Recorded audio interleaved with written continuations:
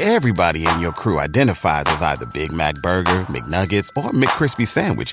But you're the Filet-O-Fish Sandwich all day. That crispy fish, that savory tartar sauce, that melty cheese, that pillowy bun. Yeah, you get it. Every time. And if you love the Filet-O-Fish, right now you can catch two of the classics you love for just $6. Limited time only. Price and participation may vary. Cannot be combined with any other offer. Single item at regular price. Ba-da-ba-ba-ba.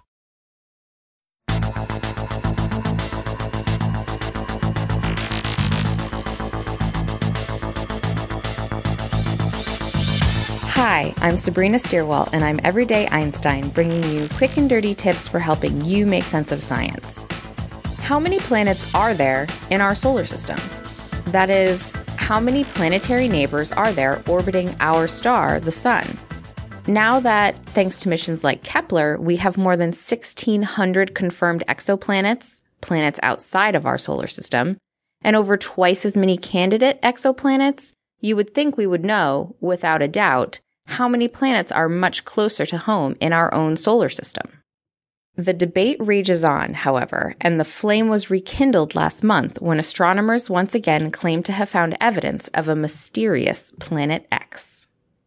To understand this latest discovery, let's first dive into a bit of the history of searches for a mysterious distant planet lurking beyond Neptune in the outskirts of our solar system. In the mid-1800s, our solar system was home to 7 known planets: Mercury, Venus, Earth, Mars, Jupiter, Saturn, and Uranus. Around that time, however, astronomers had noted unexplained wobbles in the orbit of Uranus that kept it from following a perfectly straightforward orbit. To explain these wobbles, the French mathematician Urbain Le Verrier and the British mathematician John Adams predicted that a large planet must exist beyond Uranus, and that the gravitational tug from this planet was causing Uranus's orbit to stray. In 1846, the astronomer Johann Galle discovered Neptune. The mass of the newly discovered Neptune, however, could not explain all of the discrepancies in the orbit of Uranus, and so in 1906, the American tycoon and astronomer Percival Lowell began a search for a planet he thought must exist beyond Neptune. Then, sure enough, in 1930, Clyde Tombaugh discovered Pluto. For almost 50 years, Pluto was thought to have solved the mystery of the Uranian wobbles. However, as astronomers learned more about the icy world, it was finally determined in 1978 that Pluto was too small to inspire the necessary gravitational tug. The search for the mystery planet was back on until 1992, when more detailed observations from the Voyager 2 probe revealed that astronomers had been overestimating Neptune's mass. Adjusting the mass eliminated the remaining orbital wobbles. Although it was no longer needed to explain any orbital discrepancies, Pluto still reigned as the 9th and most distant planet in our solar system for a total of more than 75 years until 2006. In August of that year, astronomers from the International Astronomical Union voted to demote Pluto to dwarf planet status.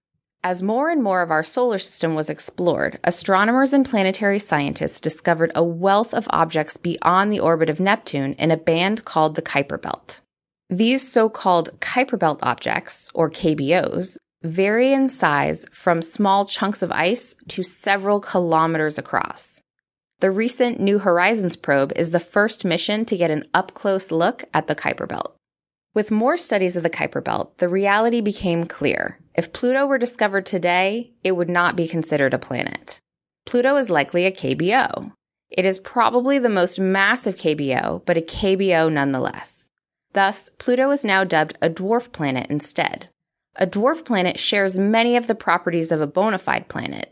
It directly orbits the Sun, and it's massive enough for its shape to be in equilibrium under its own gravity. But it lacks the size necessary to clear any debris from the neighborhood within its orbital path. Before Pluto was demoted, the debate over an additional planet in our solar system was reignited in 1986, this time not by astronomers, but by paleontologists. David Ropp and Jack Sepkoski of the University of Chicago claimed that their investigations of the fossil record determined that mass extinctions happened cyclically. They blamed some kind of extraterrestrial source. Soon after, 2 teams of astronomers, including Whitmire, Jackson, Davis, Hutt, and Richard Muller, both independently came up with a possible solution. They hypothesized that the sun was not a solo star, but was actually in a binary system with a brown dwarf, with a highly elliptical orbit. Brown dwarfs fall somewhere between a planet and a star. With masses on the order of 10 to 80 times that of Jupiter, our most massive planet, they cannot sustain the nuclear reactions required for stardom. They are stars that fail to shine. The prediction was that this brown dwarf would get close to Earth approximately every 26 million years due to its very large elliptical orbit. On its way in, the dwarf would perturb comets in the Oort cloud, a cloud of comets and other icy bodies predicted to surround the sun and our entire solar system at a distance of more than 1,000 times farther than the Kuiper Belt. This disturbance in the Oort cloud would then cause these comets to rain down on Earth, wreaking havoc. And this failed star was thus dubbed Nemesis. Only recently, circa 2010, newer analyses of the fossil record have suggested that mass extinctions are not as periodic as we once thought, and the Nemesis hypothesis has mostly been put to rest. In 1999, 3 astronomers, Maltese, Whitman, and Whitmire of the University of Louisiana, once again resurrected the debate over a planet X by predicting that a so far undetected Jupiter-sized gas giant planet was orbiting the sun in the Oort cloud.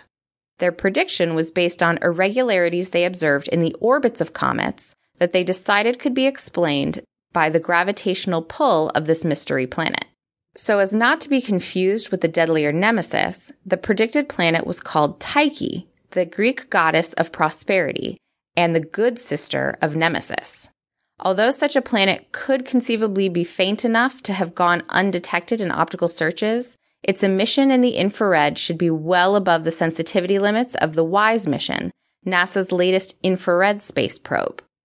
WISE has failed to detect such a planet, making its existence highly unlikely. Over the past few years, the debate over a planet X has been revived once again, this time by scientists studying the orbits of KBOs. In 2003, planetary scientists Brown, Trujillo, and Rabinovitz found Sedna, a minor planet that is the most distant object in our solar system, and thus named after the Inuit goddess of the sea, thought to live in the depths of the Arctic Ocean. Since then, a few more objects with odd elliptical and distant orbits have been discovered in the outer solar system, including VP113, announced in 2014 by planetary scientists Scott Shepard and Chad Trujillo. Shepard and Trujillo noticed that at its closest approach to the Sun, VP113, along with Sedna and 4 other distant minor objects, all passed very close to the ecliptic, the term for the two-dimensional plane in which the other planets orbit. Then, in January 2016, astronomers Konstantin Batygin and Mike Brown announced a finding that took the orbital calculations a step further. Not only did all 6 objects pass near the ecliptic, but they made this passage at the same spot. Statistics dictate that there should only be a 0.007% chance that such an unusual clustering would happen randomly, without something massive to hold them there. The math further suggests that the hypothetical planet, so far dubbed Planet 9, would be roughly 10 times the mass of the Earth and would orbit the Sun every 15,000 years.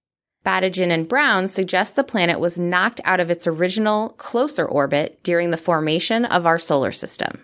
Will this latest hypothesis finally turn up a mystery planet? Only time and more research will tell.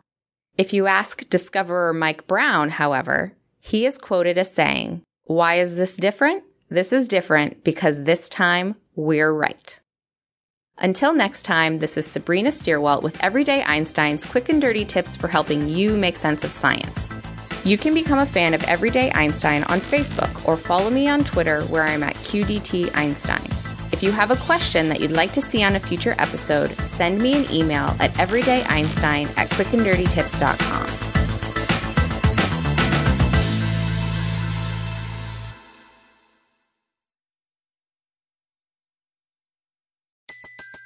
Everybody in your crew identifies as either Big Mac Burger, McNuggets, or McCrispy Sandwich. But you're the Filet-O-Fish Sandwich all day. That crispy fish, that savory tartar sauce, that melty cheese, that pillowy bun. Yeah, you get it. Every time. And if you love the Filet-O-Fish, right now you can catch 2 of the classics you love for just $6. Limited time only. Price and participation may vary. Cannot be combined with any other offer. Single item at regular price. Ba-da-ba-ba-ba.